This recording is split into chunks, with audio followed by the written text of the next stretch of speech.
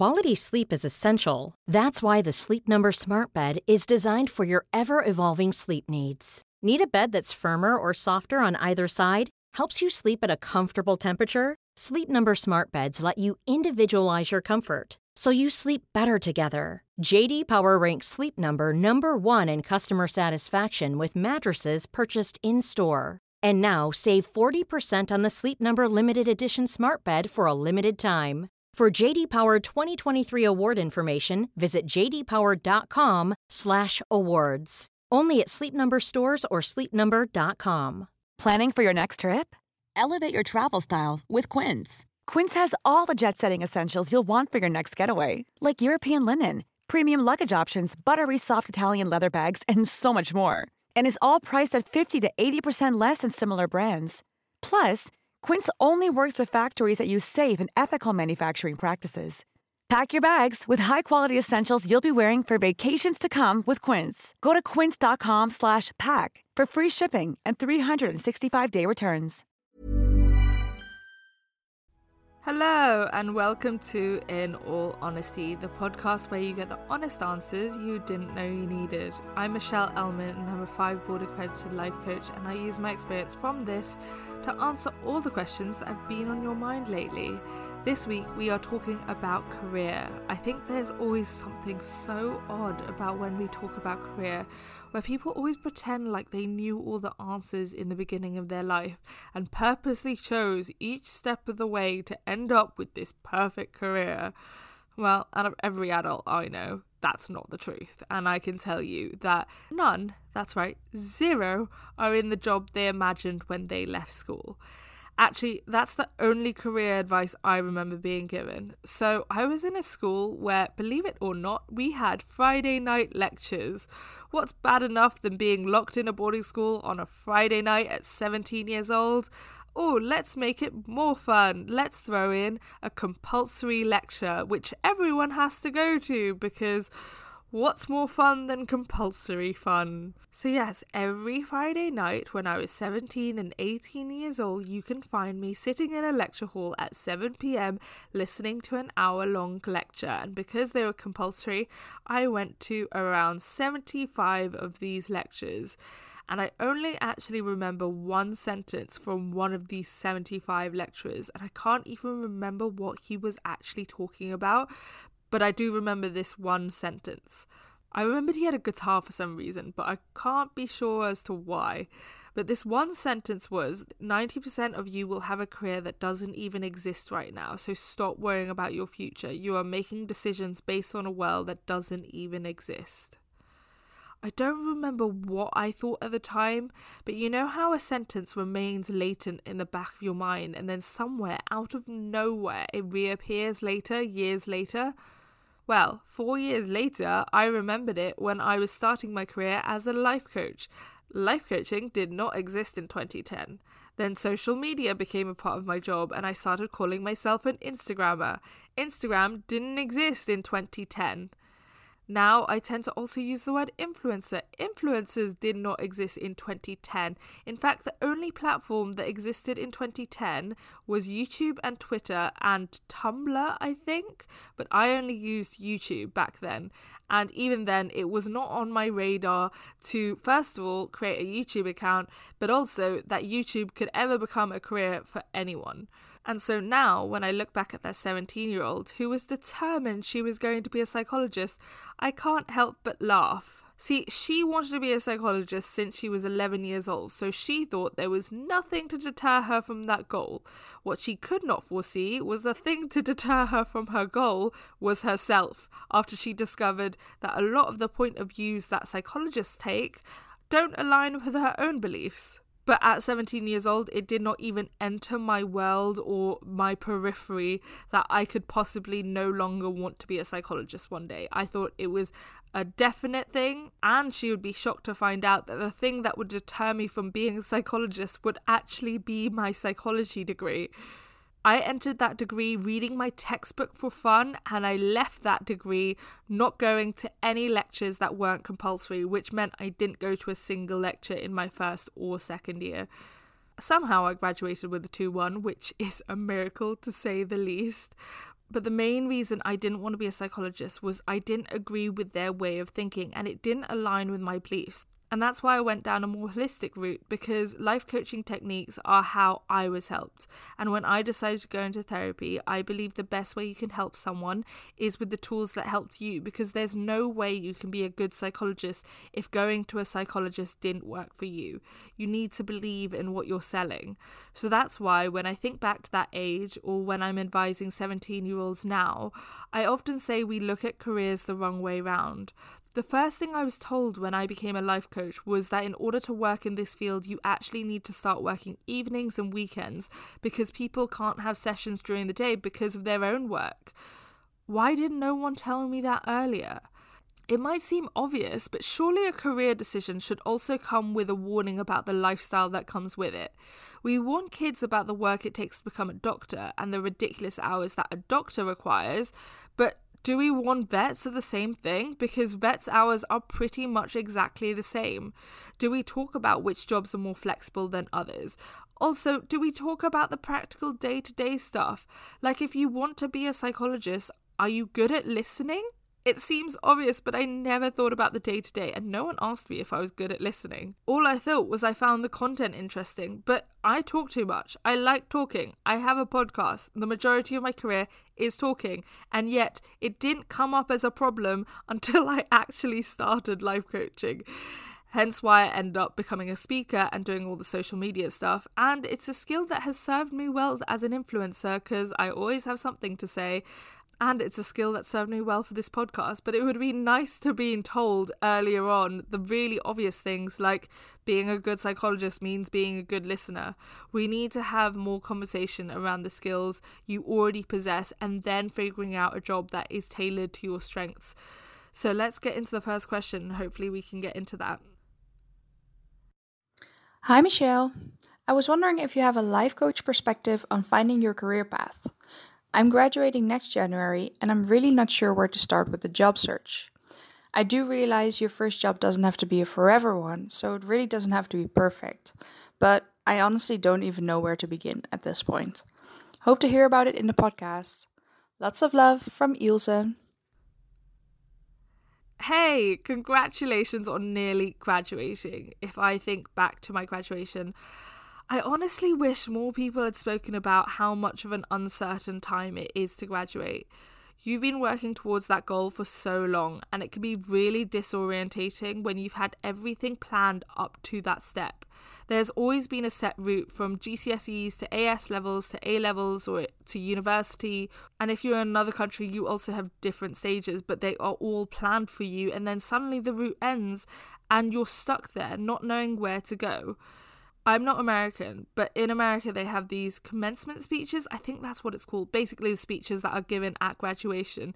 And I remember listening to one a few years ago. I was watching it on YouTube. It wasn't actually my graduation, but I enjoy watching them because I think they're essentially just really good talks, and I find it really interesting as a speaker to know whether they use a piece of paper or not. Sounds silly, but I do pay attention to that as a speaker. And one person I remember saying, and unfortunately I don't actually remember who the person was, said that today is the best day of your life and tomorrow will be the worst day of your life. And as demoralizing as that sounds, I heard that and I was like, why did no one tell me this? Because that was the experience I had the moment I graduated. I had always been one of those students that knew exactly what they wanted to do their entire life. And then by the time I graduated, I knew I didn't want to do any of those things anymore, and so was lost for the first time in my life. So I deeply, deeply empathize with this phase of your life. You're already ahead of the curve though, because you said something better than I could have. Your first job doesn't need to be your forever job. Leaving school or university, it felt like I was making a decision for life. And now, 6 years out of university, I can tell you how much my job has changed and pivoted over the years. If I look at my friends, so many of them have not only changed jobs, but changed entire industries and more than once. I remember at the time my sister, who was 12 years older and worked in TV production, changed directions entirely and started working in fashion. And because it was a completely different industry, she started from the bottom. And I remember thinking that was my nightmare, to start all over again in your 30s. But we're trained to think that way, and I don't think my sister thinks that way. But at the time, I really did. And if I even look at my own life coach, Michelle Zelli, who I personally think is the best life coach in the UK, but I'm biased, she only started being a life coach when she was 50. Before that, she worked in a corporate marketing job. So it's stories like that that give me a lot of hope and remind me to remove the pressure of thinking you are making the wrong decision or a permanent decision or one that you ever have to stick to. And choosing something different later or changing industries later is not a failure, it's simply a different choice. The next thing to do, and this is actually what I did a year into life coaching when I was absolutely hating it, was I sat down and wrote a list of the parts of the job I liked.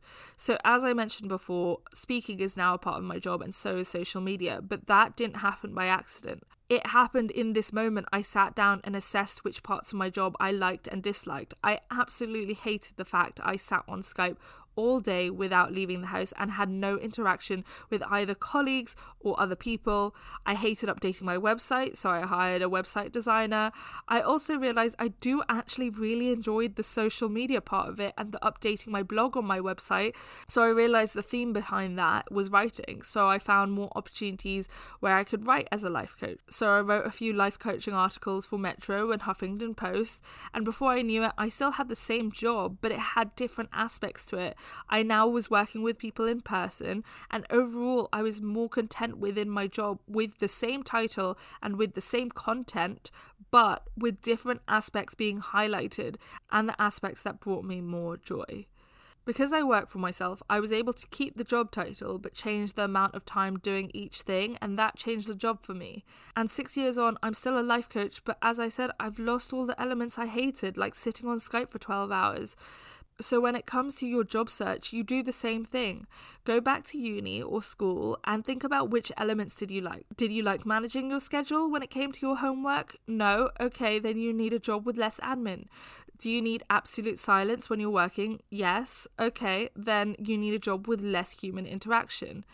And this becomes clear when you actually get your first job. So when you get your first job, you'll be able to figure out which elements you don't like and the elements you do. And that will guide you, and that will guide what you look for in your following job. You might be asking, well, okay, but where do I start and where do I find my first job? And the best way to figure out where to start is to write a list of everything you know you don't want to do.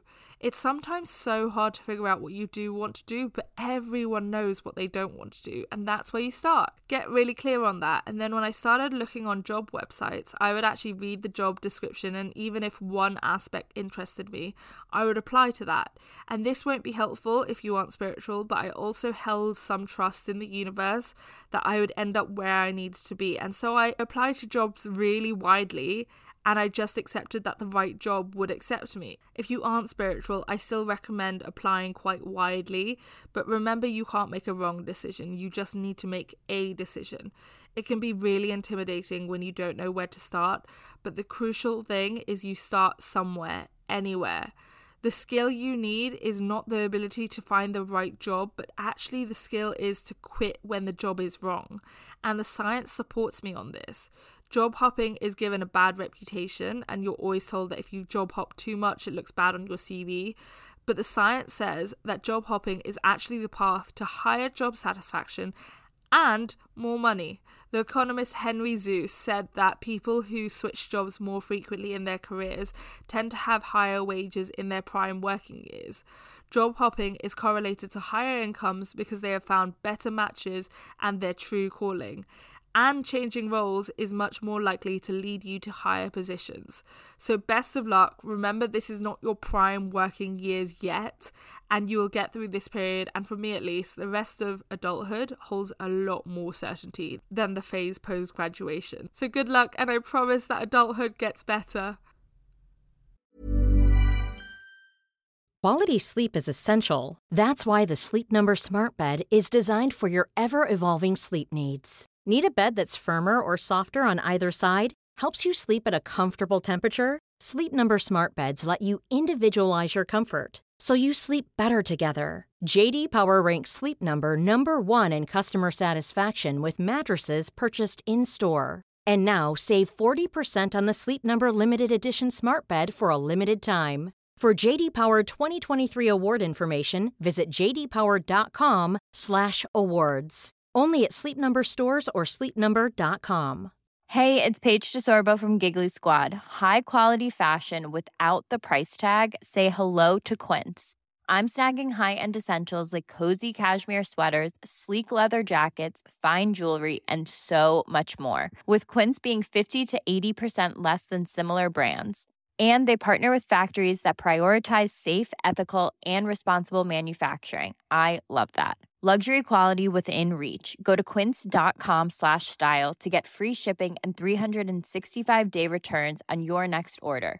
Quince.com/style. This is Paige, the co-host of Giggly Squad, and I want to tell you about a company that I've been loving, Olive & June. Olive & June gives you everything that you need for a salon-quality manicure in one box. And if you break it down, it really comes out to $2 a manicure, which is absolutely insane. It's also so easy to get salon-worthy nails at home with Olive & June. The difference between how your nails used to look when you did them yourself and now with the Mani system is a complete game changer. The best thing about Olive & June, too, is it's a quick dry. Dries in about 1 minute, lasts for 5 days, and full coverage in up to 1 to 2 coats. Visit oliveandjune.com/perfectmani20 for 20% off your first system. That's oliveandjune.com/perfectmani20 for 20% off your first system.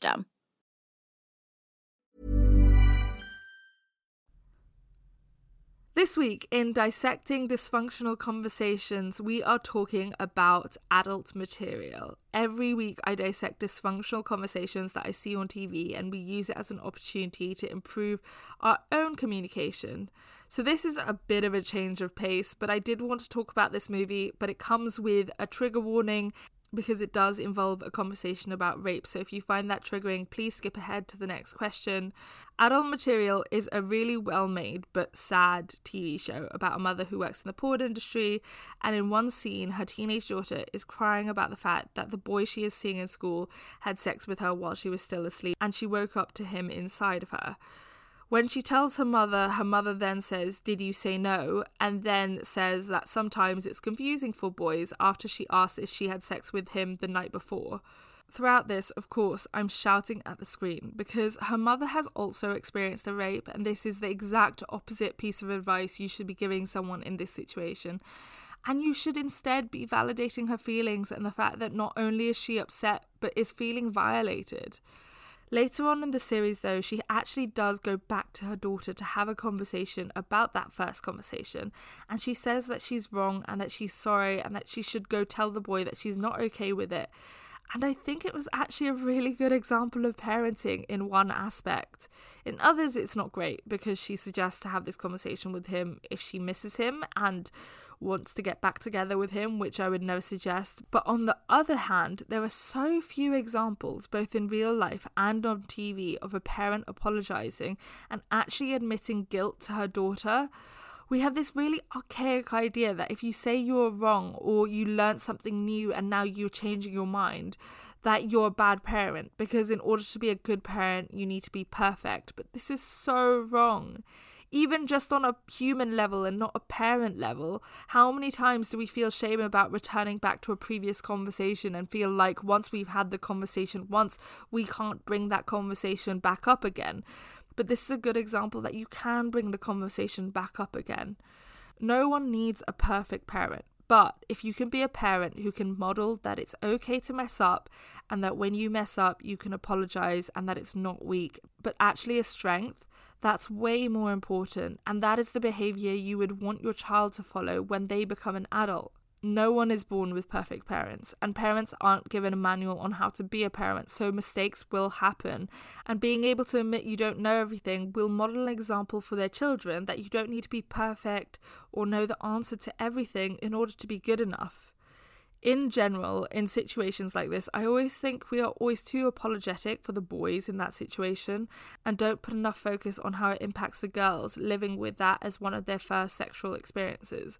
I'd like to think that the conversation of consent is growing, and the presence of shows like this or Sex Education is also another good show, helps with it. Because all I know is in my day, and I say that like I'm really old, but I am 10 years out of school, in my day in school, I don't actually remember the word consent ever being used in our PHSE lessons. If you don't live in England, PHSE stands for Physical Health and Sex Education, or at least I think it does, but I'm not 100% sure on that. But it's essentially the class which covers all things like why drugs are bad for you, and as you get older you learn how to put a condom on a banana and things like that. Also, this show is the first one I have seen that actually shows the porn industry and how it works and validates the fact that sex work is work. And if it is accurate, it just makes me really sad how the whole system works against them. It's really worth a watch, and it's currently on Channel 4 at the moment. And another career change. Let's get back to career with the next question. Hi Michelle, I've recently started a new job and I get the sense that there may be an expectation that I'm available to take calls and respond to emails well after my day is over or even on the weekends. It's a 9-to-5 job and I don't want to be spending my time on further work. Though it hasn't been said explicitly, comments like, "Oh, you didn't return my call last night," or "I thought I'd get an email reply straight away," make it pretty clear that the expectation is there. Is it reasonable to set a boundary that once I'm done for the day, I'm done? How can I go about communicating this in a professional way so I don't upset my new boss? Thanks, Al. Yes, it is perfectly reasonable, and what it actually sounds like is that you have really good work boundaries that your boss doesn't share or possess or doesn't 100% agree with, and that's okay. You don't need to have the same boundaries as your boss. They don't need to understand your boundaries, and your boundaries don't need to be the same as each other. How you've handled this is actually perfect already, and I just wanted to include it as a great example. Allow them to have their passive-aggressive comments, and the next time they say something like, "You didn't pick up my call last night," respond with something like, "Yeah, I don't pick up work calls after hours." Or you can even add something extra, like, "I think a work-life balance is not only healthy, but helps me be more productive during work hours." When they say, "Oh, I thought I would get an email reply straight away," I would respond with, "I find checking my emails too often is disruptive to my workflow and actually getting the work I need to get done. So if you need anything urgently, you can call me within work hours." Something like that. Obviously amend it. Let's say you work in an office, then say you can come up to my desk, whatever works. But this is just to manage expectations. And in both of my responses, notice how I highlight that it enhances my productivity, because actually it does. And I'm not just saying it as a setting boundaries thing, but when you're not interrupting your workflow every 10 minutes with emails and constant requests, you can get so much more done. And to be honest, from your message and your tone, it didn't seem like what your boss actually needed to be done out of hours. So all I could say is good boundaries, and your boss should have better respect for your time out of work.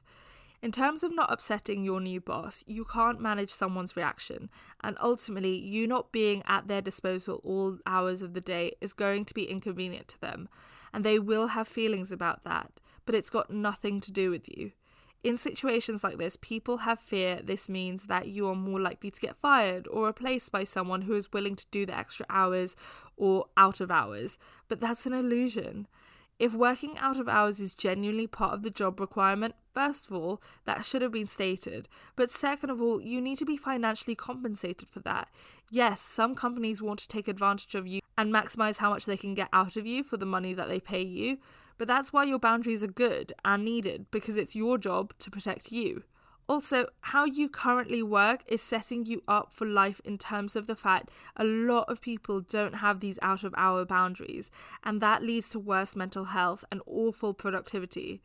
Also, you have to remember a lot of people work out of hours because their self-esteem is fed by the workplace and they are insecure about the quality of their work, so they overcompensate with the quantity, and you don't have that. So basically, the entire answer is, well done you're doing it the right way, and I mainly included your voice note for everyone listening to be like, this is how you do it.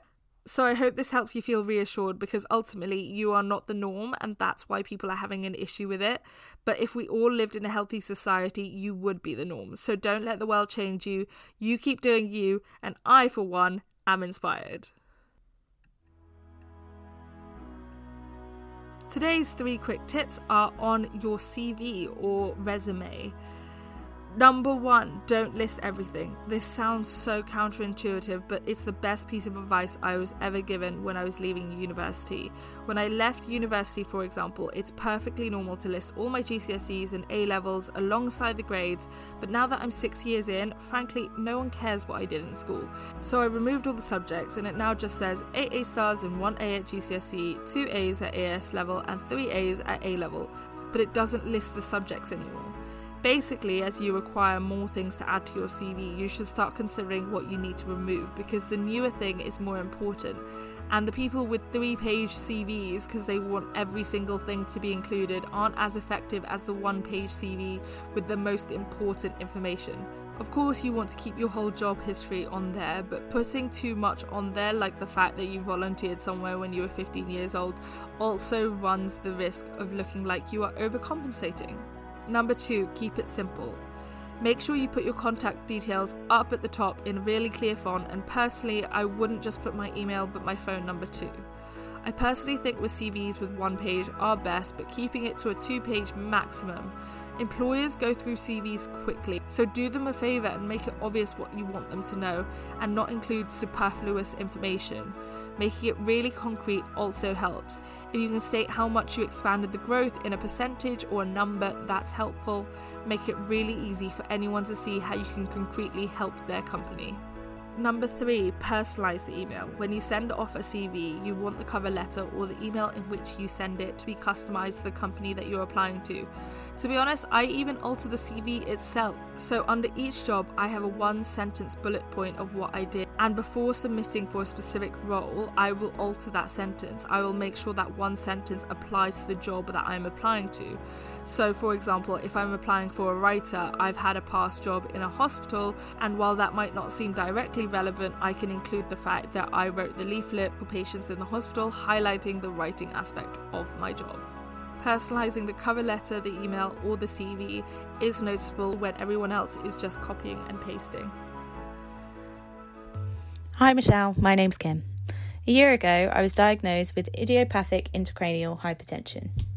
This means that the pressure in my brain is too high, causing daily fatigue, headaches, and a load of other symptoms.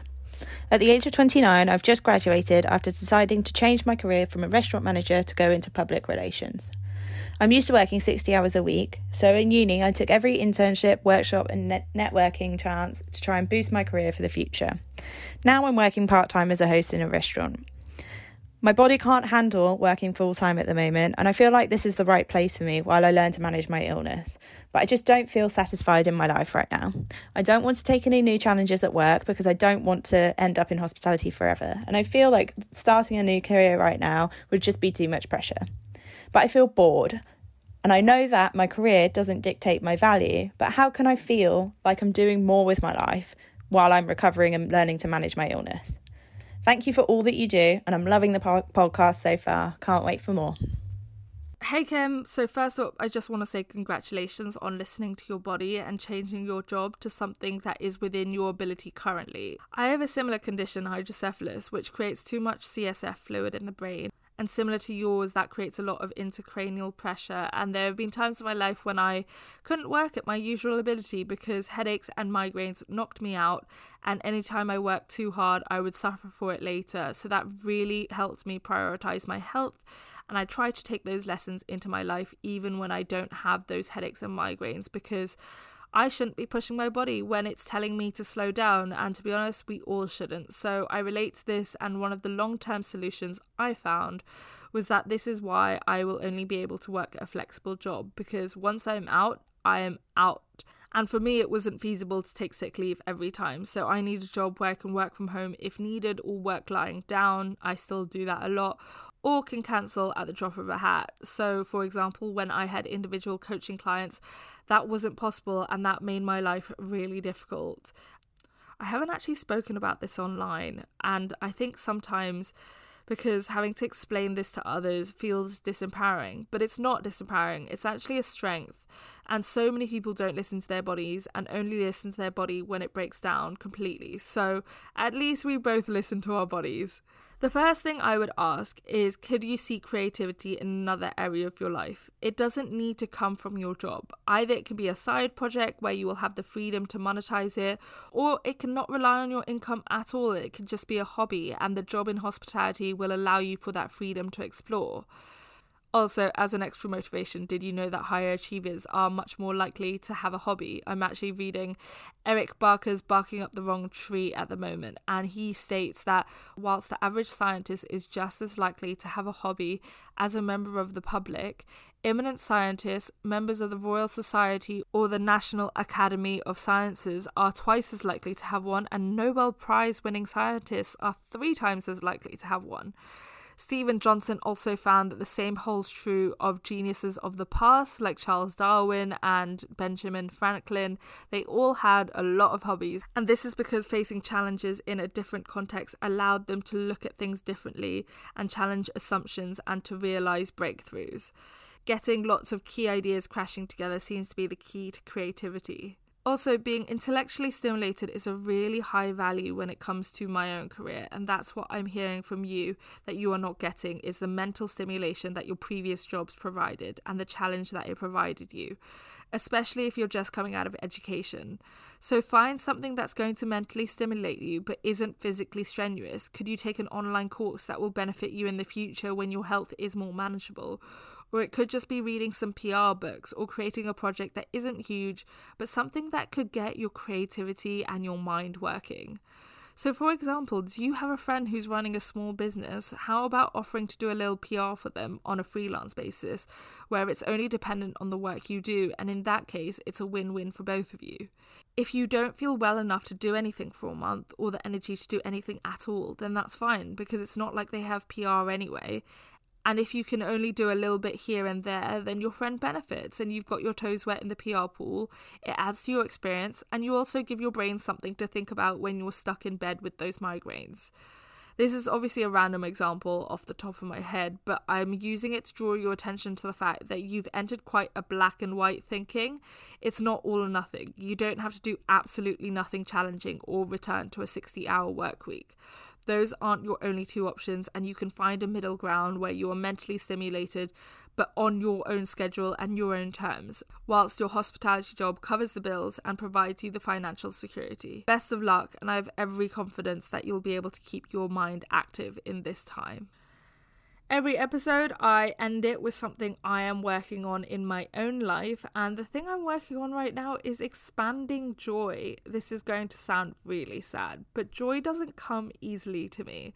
I'm happy a lot, but not joyful, and I probably can only think about 2 or 3 moments in my life where I would actually describe the emotion as joy. They are very conscious moments where I've actually had to stop and force myself to enjoy the moment, and the first one that comes to mind is my 21st birthday, and I genuinely stopped in the middle of the dance floor, looked around, and everyone I loved was in one room. And this doesn't happen a lot in my life because my family and my friends live in different countries, but that one night everyone is in the same room, from my godmother to my sister to my best friends from uni to my school friends. But even on that day, I almost had to force that joy. I had to force myself to stop and notice it.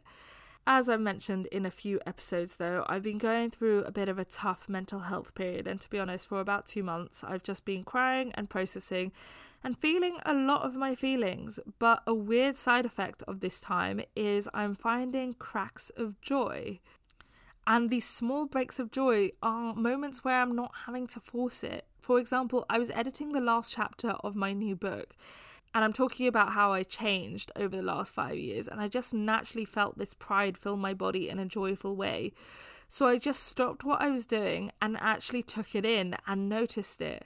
I truly believe if I start focusing on this joy more, I'll start noticing it more, and that's what I really hope for. But I just wanted to mention it in case you find that you have a difficult relationship with joy as well. And currently I would say I'm getting one of these moments every maybe 2 weeks, and hopefully by focusing on it more, it can be a daily thing, because wouldn't it be lovely to have joy in my life every single day for one reason or another? So I've cleared the deck emotionally, I've got rid of all the sadness, I've processed things, I've cried, and now I'm making space for joy, and that's quite a fun and exciting thing to say, and also a nice thing to share. So thank you so much for all your questions. The podcast couldn't happen without your voice notes. So I really appreciate everyone who's taken the time and energy to record a voice note for me. I love hearing your voices, and so I really appreciate it. But if you want more episodes, I need more voice notes. So if you'd like to be part of a future episode, then send me a voice note at inallhonesty@mindsetforlife.co.uk. I'll put the email address down in the description, and in the meantime, if you want to go pre-order my book, The Joy of Being Selfish, I would really appreciate that, especially because I am manifesting a bestseller, so I would love if you could go help me with that.